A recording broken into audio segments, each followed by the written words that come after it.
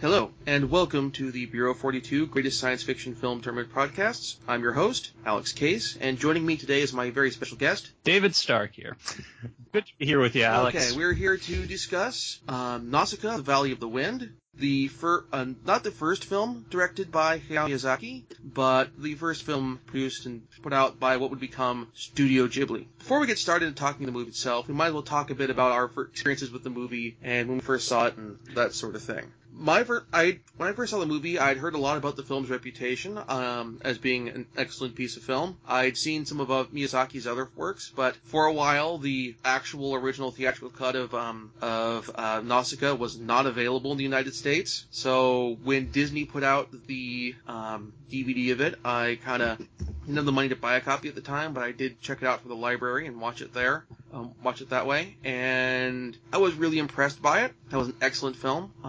What about you, David? Actually, before this project, I had never actually seen Nausicaa of the Valley of the Wind. I had, however, read the manga about 10, maybe 12 years ago. So it was really interesting because I'd seen pretty much all the other Studio Ghibli films since then. And it actually holds up really well. There's a lot of themes you can see coming from it that have translated well into the other ones, but I really enjoyed it. But until a few days ago, I had never seen it. All right, so probably talk a bit about the film's story. Film is a post-apocalyptic story, not necessarily of the immediate sort of post-apocalypse like your Mad Max or your Fist of the North Star or that sort of thing. It's set 1,000 years after the apocalyptic events of what are called the 7 Days of Fire. And in the intervening millennia, Earth is being consumed by what's called the toxic jungle, which is basically a jungle made up of various fungal plants and massive insects, which is slowly creeping over the world. And there are a few outposts of human civilization along the fringes of this toxic jungle. One of them is the Valley of the Wind, which, because it's a coastal valley, it has the wind blows off the ocean as opposed to from the direction of the toxic jungle. This helps keep the spores away. And we're first introduced in the movie not to Nausicaa directly, but to the character of Lord Yupa, who, first time I saw the movie, and I still get this vibe when I see it now, reminds me a lot of Gurney Halleck from Dune. Yeah, I can really see that. Sort of the old warrior doing his best to advise the younger age. Yeah. Yeah, which makes it particularly amusing because in the dub from Walt Disney Pictures did for the U.S. release, they cast Patrick Stewart to play Lord Yupa, and Patrick Stewart, if you've seen the David Lynch version of Dune, plays Gurney Halleck. Oh, wow. I didn't even get that, but yeah, that's funny. And after then after introduced to him and the Toxic Jungle, we see a sort of look at what happened with the 7 Days of Fire through kind of an interesting narrative device of a tapestry depicting the events, combined with a little bit of flashback footage to show what happened and introducing the giant god warrior, which will play something of a role later in the movie. After the opening credits, we meet Nausicaa herself, who kind of becomes the prototypical iconic Ghibli, not just Ghibli, but Hayao Miyazaki protagonist. She's clever, she's gentle, but she's also very independent and very tough if necessary. Yeah, Nausicaa feels like good number of the other Studio Ghibli characters in that she seems very much above the material world, if that makes sense, sort of like a higher being that at least I got out of many of the other Studio Ghibli protagonists, such as Ashitaka from Mononoke, which the whole Nausicaa of the Valley of the Wind feels very much sort of a prototype of, because there are a number of themes that carry over very well between them. Mm-hmm. She also reminds me of a character from a show that Miyazaki wrote the concept for, but didn't get a chance to direct. That was Nadia of the Blue Water. Oh, yeah. Which is directed by a person who we'll get to in a bit, Hideaki Anno. Oh, yeah. I think I've heard of him. So, this sequence also introduces us to the Omu, which are creatures that Miyazaki kind of modeled after pillbugs from the interviews. And they are these basically giant sort of beetles with great, which are a massive physical presence, not just in terms of their size, but in terms of sort of the destructive ability that they can have, because Omo are sort of like an elephant in that the old joke goes, where does an elephant sit down? Wherever it wants. But the other thing is they're also kind of very wise, and they're depicted as being kind of actually psychically active. Yeah, with their little, well, for lack of a better phrase, proboscis, I suppose. They're feelers. They're little gold feelers. Yeah.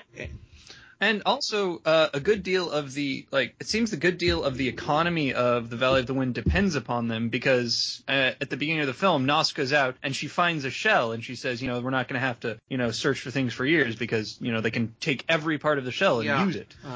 So Nausicaa finds the shell. We also learn a lot about the toxic jungle's ecology here. We kind of see a bit of this before with Lord Yupa, but we also get a bit here which talks about how, like, in the toxic jungle, if you're not wearing a mask, you'll be dead in 5 minutes because the spores in the jungle will basically rot you from the inside out. And Nausicaa hears Lord Yupa and joins up with him after distracting an Omu. And this we also learned the other important thing about the Omu is they have color-coded eyes depending on their mood. If they're angry and in a rage, they will have red eyes. Otherwise, if they're calm, they will have blue eyes. Which lead to some use it for some visuals later in the movie. Yupa and Nausicaa return to the valley. We meet a few other characters, including a bunch of elderly gentlemen who are basically described as sort of Nausicaa's adoptive uncles, including Mito, who in the English dub is voiced by Edward James Olmos. Viewers may remember him from, New Battlestar Galactica, Blade Runner, depending how far back you want to go, Miami Vice. I'm not willing to go back that far. And we kind of get the rest of the introduction to the valley. It's very peaceful, very horticultural, very green and lush. Also, we learn that Nausicaa's father is dying from too much inhalation of the spores of the jungle. And then, one evening, a cargo aircraft from the nearby kingdom of Tolmekia has a crash landing in the valley, and the only survivor dies shortly afterwards, a Princess Listel of Pejite, and she warns them to burn and destroy the cargo on the plane, and we don't quite know what that is yet. Very next day, we get more aircraft arriving from Tolmekia, and we kind of said a bit about what the Tolmekians are, and also we get to kind of the first really big shift between the film and the manga, because the Tolmekians kind of show up and in the movie and basically kind of take over the place and then say, take over the place, kill Nausicaa's father, possibly kill some other people, and then say, we're just here to talk. Which I'm pretty sure diplomatically that's not how that works. Honestly, it seems like that old Star Trekking song, we come in peace, shoot to kill, shoot to kill, shoot to kill. Yes. And we kind of get a glimpse here of Nausicaa's own abilities here. In her own way, she's kind of like an Om, in that when she's enraged, she's something of an unstoppable force, where she basically, almost with her not quite with her bare hands, but close, like with a cane, kills like 5 Tolmekian soldiers, and nearly kills several more before Lord Yupa stops her and the Tolmekians. Oh man, he basically just showed up and says, "I'm Lord Yupa, stop fighting," and they're like, "You know what? Okay." So I want to see what he was like when he was young. That like everyone has instant both recognition and respect for him. And a certain degree of fear. Absolutely. Like, it's Lord Yupa. We really don't want to fight him. But there are like 100 of us. No, you don't understand. We really don't want to fight him. And he's got like Miyamoto Musashi level respect in terms of, there's a guy on the battlefield holding 2 katanas. Is that Miyazaki? That Musashi? Yeah, we all want to be somewhere else right now. Except, there's just going to be one guy who's like, no, I can take him. Yeah. And actually, that does happen. And through the sequence, we also meet Princess Kushana of Tolmekia, who's leading this group, and her lieutenant, Kurotoa. Kushana is played in the English dub by Uma Thurman, who does a pretty good job. Kurotoa is played by Chris Sarandon, who I don't remember from much of anything. I'm kind of looking now, see if there's anything that there's a bit of interest. Never mind. He wasn't something I'm familiar with. He was Princess Humperdinck in The Princess Bride. Or Prince Humperdinck in The Princess Bride. Really? Wow, Yep. I did not get that at all. Good for him. Yeah, he's much more. He's one of those acts in this where some of these guys, if you know the actor, their voice sounds like normally, you recognize it right away. I mean, to a degree, that is Patrick Stewart's blessing and curse, is he has a very distinctive voice. He can do a variety of roles, but you'll never mistake Patrick Stewart for somebody else. Honestly, I sort of had that reaction to Shia LaBeouf, but not in the good way. That's I was true. watching it, I was like, wow, that guy sounds really familiar, but I want to hit him for some reason. Why do I? Oh God, it's Witwicky from Transformers. Yeah, it's the same. Or on the other hand, with the chameleons, we have Sarandon. One of the uncles, Goal, is played by Frank Welker, who I believe is, well, off the top of my head, that's Starscream. No, Frank Welker wasn't Starscream. He was Megatron. Megatron and Soundwave rather, and Nibbler from Futurama. You're right. Been in everything. So we've got Frank Welker, who was Megatron. We have, as the mayor of Pegite later, we have doing Mark his Hamill. Lord Ozai voice. Yeah. And again, the things where when you normally think of Mark Hamill voice acting, you think of his Joker voice, like "Hello, bats," that sort of voice. Actually, really good. So we also learn what the cargo was of earlier Tomekian vessel, which was a embryo of a giant warrior. And the Tomekians, rather than trying to move it again, decided, we're just going to occupy here and grow it to full size here in the valley. Meanwhile, to keep the valley in line, they take several hostages, including Nausicaa, to take back to the occupied Pegite. However, on the way back, they are ambushed by a gunship, which is piloted by Asbel of Pegite, who is played in English dub by Shia LaBeouf. And Asbel's kind of, at least for the middle act of the movie, kind of an idiot.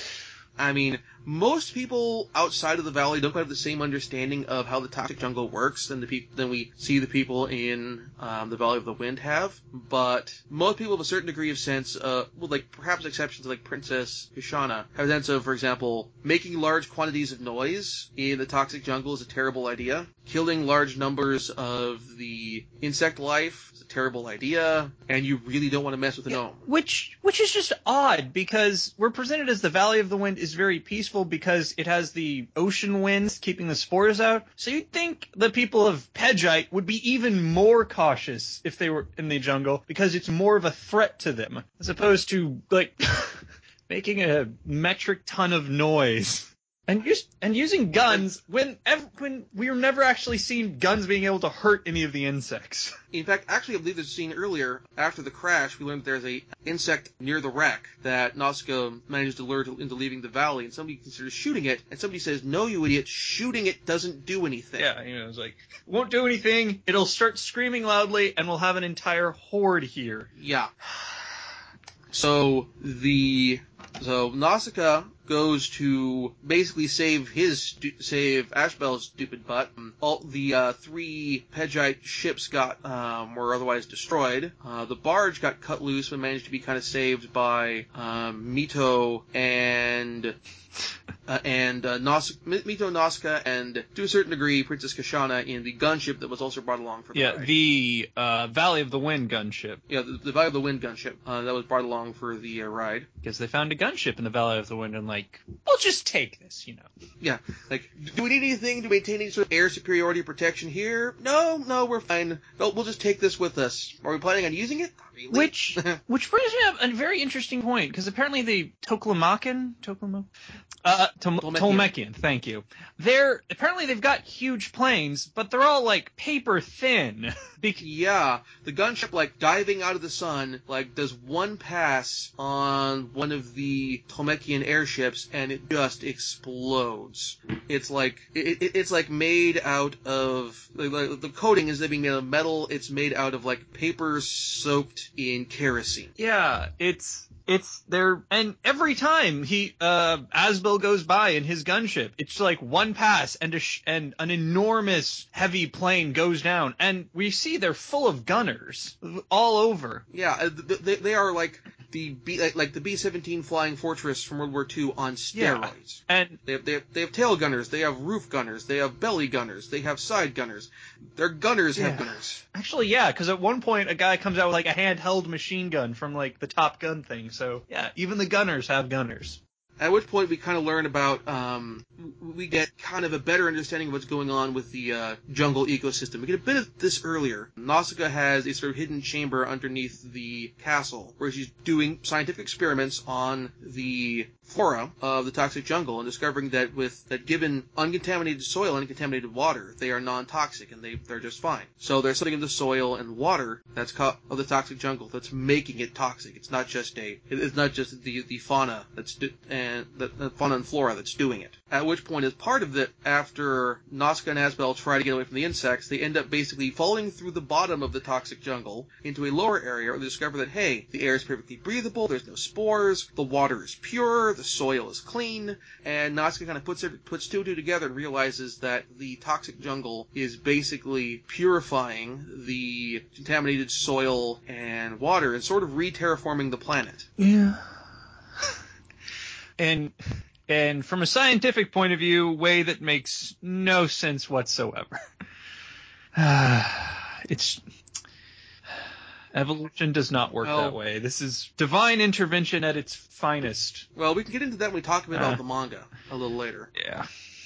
So, Asbel and Nausicaa return to Pegite and discover the place has been leveled. The people of Pegite had the bright idea to chase out the Tamekians by getting a whole bunch of Omu angry and getting them to rampage into the city and kill everything and ultimately leading it to be consumed by the toxic jungle. Oh, no.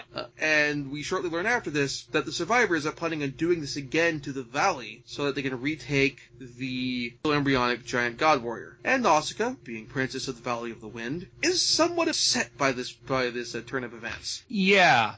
And what's very interesting is that this is explicitly the men of Pegite's idea. As we later discover, the women really don't think it's a good idea. And it's effective, but it seems like it was really one of those cutting off your nose to spite your face sort of things. Well, considering the amount of destruction did to Pegite, probably more like cutting off your face to spite your nose. True. Because there's there is nothing left of this town. We see a few ruins, which, as we've seen when the destruction of the Ohm, I think they just went around that place. Because the Ohm just flatten everything when they go over it. Yeah. When they go through the toxic jungle, they leave a big cavernous gap through the jungle where the Ohm went. And even the portions of the sea that aren't destroyed, it's going to be consumed by the toxic jungle, so whatever's left you don't want. So, meanwhile, back in the Valley of the Wind, things have kind of escalated to a head, particularly after the town people discover that the forest that was protecting the reservoir has been completely contaminated by toxic spores that they weren't able to sufficiently clean up before the Tamekians invaded at the beginning of the movie. And so we have a full-on uprising going on. And with this, the people of the valley kind of end up getting forced back to the ruin of what looks like an old submarine, though they describe it like it was a spaceship. Well, what's interesting is they find out they have the ruins, and they're like, we need and they go to the Tolmekians, and they're like, we need our equipment. And, one of the soldiers is, no, we can't do that. They'll have an uprising. And, Chris Sarandon's Kuratoa is like, just give them everything but the guns, realizing spores coming is going to make their day bad too. So, all the villagers go out with flamethrowers and just burn down the entire forest at the insistence of the humorously named old woman Obaba, whose name means old woman. And that's just mean. Well, to be fair, they do a pretty good job of saying that, hey, not just spores in the trees, but the roots are infected, the branches are infected. They do kind of make it clear that, hey, the forest is totally lost. Absolutely. They explicitly show cutting into several trees and find out they're just completely infected all the way through. At which point they do decide to burn the forest, which made sense to me. Not a good, it's better than losing everything. And then for some reason, we cut to a scene with Nausicaa. Then when we come back, the people of the Valley of the Wind is just a full uprising. So, which honestly, it didn't make much sense to me because there was no reason for them to do this all of a sudden. Yeah, we're missing information there. If this were the movie Grindhouse, there'd be a card there that reads "Scene Missing." Yeah, or real missing or something like that. You got up with the fact that they are specifically missing information, that we, the audience, are specifically missing important information. So this leads to the kind of final showdown where climax of the movie, where we have the villagers hold up in the sort of submarine. We have the Tolmekian, this branch of the Tolmekian army on the outside, and then we have the stampeding Omu on the way. So Princess Kishana, who has already returned, decides, okay, we need to break out the giant god. No, it's not ready yet, but we need to break that out. And this leads to the sequence that is directed by Hideaki Anno, which is why I brought him up earlier. Apparently, partway through the making of the movie, they started falling behind. And Animage, who was running the Japanese animation magazine, I sort of compare it to Starlog in the US, or if you're a fan of horror, Fangoria. Basically, they've been running the Nausicaa manga, and the editor of the magazine was someone involved in the film's production. And he ran an article saying, hey, the people working on the Nausicaa film need animators. And this guy read the ad, came in off the street to Hayao Miyazaki's office, and handed him a storyboard saying, hey, read this, tell me what you think. And Miyazaki read it and hired him on the spot. And not just hired him, but gave him the animation director spot on the Giant God Warrior sequence, which is a heck of a way to get your first job, and a heck of a first job to get, particularly in animation. Yeah. And the scene is great. It's relatively short. It's like 2 or 3 minutes, give or take, but it's very well animated. And we have, in terms of the detail on the God Warrior, we have the kind of oozing, melting flesh on it, and the bone structure underneath. We have the explosions from when the beam is fired, the beam itself. It's really impressive. Yeah. The God Warrior itself is, to quote the Mummy, still juicy. Yeah. And it doesn't look that much like the rest of the film. You can really tell there's someone else going on. But that's not to its detriment, because it really does give it gives the God Warrior this excellent sort of does not belong here sense that we've been getting throughout the whole movie. It's warning, it's something we don't want to mess with. And it just shows up and you feel this does not belong in our world. At least to me it did. So Nausicaa, after the God Warrior's attack, ultimately fails, because he gets off 2 shots and then completely disintegrates. To the response of everyone watching going, maybe that was for the best. Yeah. Nausicaa brings the baby Ohm that was meant to be the sort of bait for the rampaging Ohm horde back to the Ohm, and she is, in the process, somehow trampled, but at the same time sent flying. Yeah, it's her getting hit is kind of done in the way of, like, when you see somebody get hit in a car in a movie where they end up flying over the car. Yeah, like that, but under a trampling horde of Ohm. Yeah, under like a 20-story tall armored beetle.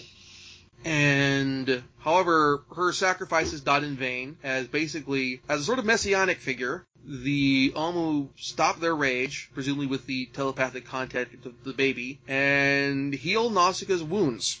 And at this point, also, her clothes, borrowed some clothes from the Pidgeotes, from one of the Pidgeotes during her escape, and her clothes were stained with the blood of the baby Omu who she saved. And now we get this kind of callback of a prophecy that we mentioned earlier in the movie about a chosen person who will come flying above a field of gold and will the world and that sort of thing. And when we first hear the prophecy, the male pronoun, he, to describe, and they show a guy. But the kind of end of the movie is, it wasn't a he who's going to save the world, it's a she, it's Nausicaa. She's the person who's foretold. And then the movie kind of pretty much wraps up from there. We get the denouement over the closing credits through montage. Yeah, I gotta say that the whole prophecy I think was one of the weaker points of the movie, because it specifically says the chosen warrior in blue, and while occasionally we see a couple of background characters wearing blue jackets, Nausicaa is, with the exception of when she's wearing the pink Pidgeot dress, is always dressed in blue. And it didn't work as well as it did in the manga, where she was stained happened much, much earlier, and in a black and white manga it works better, because, everyone's dressed in the same colors, obviously, except for when she gets it stained blue. From then on, her outfit is shaded differently than everyone else's, setting her apart, at least as I remember it. It's been many years. So, when I was talking transition from the manga to the anime, that Nausicaa was originally conceived by him as a film, but it was an original film, and he wasn't able to get it made. There wasn't any manga or anything else it was based on. And the studios didn't want to take a risk on something that hadn't gotten some establishment as a property, either whether it was having a manga or a novel that was based on to build out the existing fan base, or something that had a manga ongoing to help promote the movie with it. So, Miyazaki had met the editor of Animage, whose name just completely fell out of my head, back when Miyazaki was directing his first film, the Castle of Cagliostro, which was Lupin the Third. It was a Lupin the Third movie. He'd actually directed some episodes of the show before this, and so it's kind of building off of that. And producer basically went, hey, how about we'll run it in Animage, and then that way you can tell the story, and if it gets turned into a movie, great. If it doesn't get turned into a movie, that's okay too. You got a chance to tell it. And after it ran in Animage for a while, the company who published Animage, hey, the collections of this are doing great. We'd like to option this and make it into a movie. So he made the film with a lot of the animators who would go on to be in Studio Ghibli, but at that time were working for an animation studio called Topcraft. Now, have you seen any of the 2D animated works that were put out by like not the cell animated works as opposed to stop motion stuff that came out from Rankin Bass, like The Hobbit, like Return of the King, like The Last Unicorn? Then you've seen some of Topcraft's work before. A lot of those guys from that went on to work on Nausicaa, then on to join Studio themselves. Obviously, some differences were made from adapting the manga to the anime. In particular, the manga wasn't quite finished yet. I read some of the manga. Probably one of the interesting stylistic differences is the translation of Hayao Miyazaki's personal drawing style to the screen. The art in the Nausicaa manga reminds me a lot of the art style of Moebius. Moebius is particularly how Moebius does textures. Rather than just doing like a dot gradient for how he does textures, he does lots of like narrow lines and dense lines in addition to just grays and dots. Whereas in the film, looks up here, the animation, the style kind of changes a bit because of the adaptation to animation. Reminds me a bit more of, the artist's name is falling out of my head. He's the guy who did a lot of album covers for Yes. Roger Dean. A lot more of Roger Dean, particularly some of the elements with like the Toxic Jungle in particular has a real sort of Roger Dean feel to it. Rounded edges, not just an organic feel, but a rounded organic feel, not a lot of harsh lines to it. So, also there were some narrative changes. There's for example, in the Nausicaa manga, there's like a third faction, that's involved the whole first plot line. Remember, when the Tolmekians come to the valley, it's not to invade or anything like that. They actually have a treaty with the Valley of the Wind, and they come to get the gunship to help them in a war with another faction, with another empire, so more of a theocratic empire. And the whole thing with Pejite is part of that. They also get further into it in the plotline where we learn how the Toxic Jungle came to be, which is basically it is in fact genetically engineered by a bunch of scientists who are currently in cryogenic freeze in an attempt to terraform the world and make it habitable to the humans of the past again. Yeah. Which, makes sense, but comes back to I can't actually give you credit for that because I can't give you credit for that in the movie because you didn't put it in the movie. Which, makes sense, but it really does feel like it's not the whole story. Mm-hmm. The other thing was, what I'll talk about here is, I mentioned that the U.S. release of the uncut version came fairly late in 2005. 2005 release was not the original U.S. release. The original U.S. release came out in 85 by New World Pictures, which was owned by at the time, I believe, Roger Corman. Yeah, it was owned by Roger Corman, who, if you know anything about film, you know that's a warning sign. No. Who licensed it, had some of the dubbing done by, name just popped out of my head, the guy who did Macross. Oh, Carl Masick. However, there were some studio-enforced cuts, dropping the movie length down from 2 hours to 95 minutes. So you're basically losing about half an hour of movie. So a quarter of the movie is gone. The environmental themes were also cut entirely. In fact, the use of the giant god warrior is considered a heroic thing, as opposed to a horrific thing. It cuts out of the sort of otherness and horribleness of what the giant god warrior is. And thus a lot of the environmental themes are lost. And basically, after this, for a while, Hayao Miyazaki basically refused to option any of his movies for U.S. release, and it wasn't until John Lasseter came to him and basically said, hey, I'm working with Disney, we will go out of our way to make sure we do that, we don't cut anything, we will stay true to the spirit of your work. He agreed. Though famously, one of the executives from one of the producers at Studio Ghibli, it's widely credited to be Miyazaki, but I can't find confirmation of this, after the deal was signed, sent a gift of a katana to Disney with a note reading, "No cuts." Oh my god, I have just found the theatrical poster for the 85 release of Warriors of the Wind, and it is glorious. Nausicaa is not even, she's on it, only in like a tiny picture of her in one corner riding on her glider, which they insist on calling a glider, despite the fact it has an engine. to get started, but it glides much more often. You see it gliding more often. Well, that's not a glider then, if it has an engine. But we do see the same design without the engine. We have Asbel's more front and center, and he's standing on the top of the God Warrior, like Paul Atreides standing on the Sandworm in Dune. Yes. I almost wonder, I need to look up when the release date of the Dune movie was, because it looks like... Dune 84, I want to say. Okay, so like a year before this. So I could see them cashing in an iconic from Dune to try to get people to watch it. Yep, 1984. So...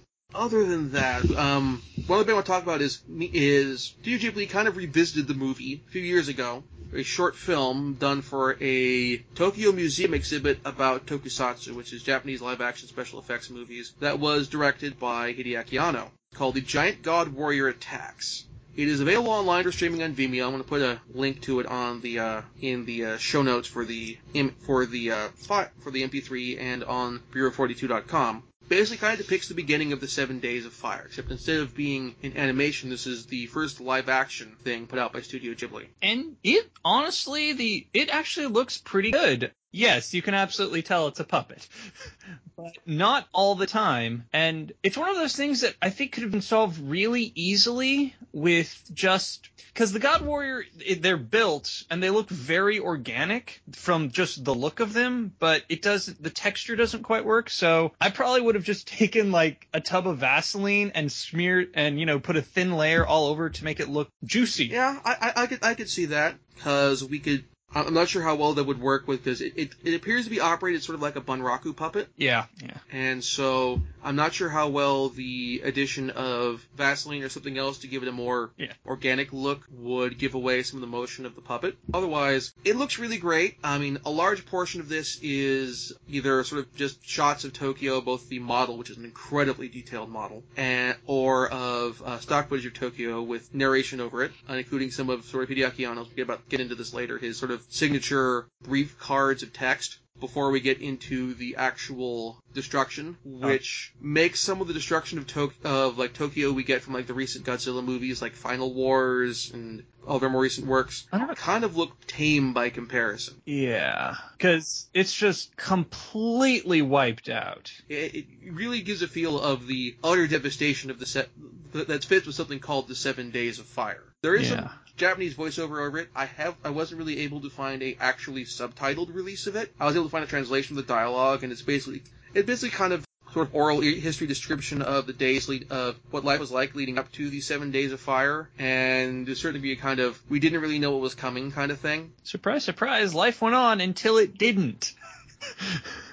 This movie, I mean, it started Studio Ghibli. Studio Ghibli brought this movie, and lots of major sort of direct film stuff came up out of this in terms of this movie was influential. But lots of animators. This Hideaki Anno basically kicked his career off with this movie. From there, he went on to do stuff like work on just general animation on the Macross film, the first one, before going to start Gainax, and we'll talk about that a bit later when we get to discussing Macross Do You Remember Love and Gainax's first film, Wings of Poniamis. From also, the general tone has inspired a lot of other works.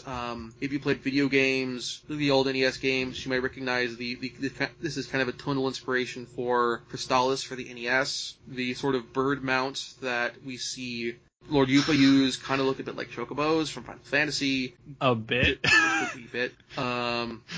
and all sorts of various other stuff. This kind of changed the anime industry in a lot of ways. And this also allowed it to be one of the honestly the best animated movies of all time. Unfortunately, the movie was kind of late in the U.S. and so it didn't really got the same recognition that it got in the U.S. Well, in the U.S. that it got elsewhere in the world. It kind of came out too late to get a Academy Award nomination for Best Animated Film or anything like. Well, obviously, Best Animated Film didn't exist at the time, but any other nominations. And I don't think it even got a Hugo Award or anything like. Yeah, it didn't get a Hugo Award or Saturn or anything like that. Surprisingly, it didn't get nominated for Japan's version of the Hugos, the Seiun Awards either, which is a little surprising. Well, not terribly. I mean, it was absolutely a great film, but it's a better film in retrospect than it was, I think, at the time, because at the time, the anime films that coming out then were very different tonally. It's one of those, Tron was great, but it wasn't great then. We'll talk about how it fared in the tournament. So, Nausicaa the Valley of the Wind managed to make it to advance to the second round. It got through the general screening, and of all the anime films that were in the tournament, it really fared the best. It did not win, but it beat X-Men First Class. It beat the 1951 When Worlds Collide. And then it ran into Gattaca, which is, to a certain degree, as far as a straight-up science fiction film goes, is to a certain degree a better movie there, because Gattaca kind of plays off themes and fears that we're still kind of talking about now. Genetic discrimination based on predisposition for disease, genetic makeup, that sort of thing. Gattaca went on to beat, like, Day the Earth Stood Still and several other major science fiction films. There's no real shame in losing there in the tournament. The only thing that stopped Gattaca was our quarterfinalist, Star Trek II. So, any final thoughts on Nausicaa of the Valley of the Wind? It's good. Honestly, I would recommend going out and seeing it. It is 30 years old at this point, but the animation still stands up. It does look comparatively primitive in the design of it, but the animation itself it's as good as, a modern Ghibli film. Well, it's not that good, but it's close. It is smooth and clean. I agree. It's also a film that's recently gotten a Blu-ray release, and having watched the Blu-ray release in preparation for this podcast, the Blu-ray release, the animation holds up under Blu-ray. There are some animated films where you can look at them on Blu-ray and you start seeing the major flaws and the weaknesses and that sort of thing. But this film is not one of them. I definitely recommend checking it out. You won't be sorry you did. Yeah. You may be hearing more of David in the future. If you have any questions, please email us at podcast@bureau42.com. Until next time, I'm Alex. I'm David. Thank you very much for listening.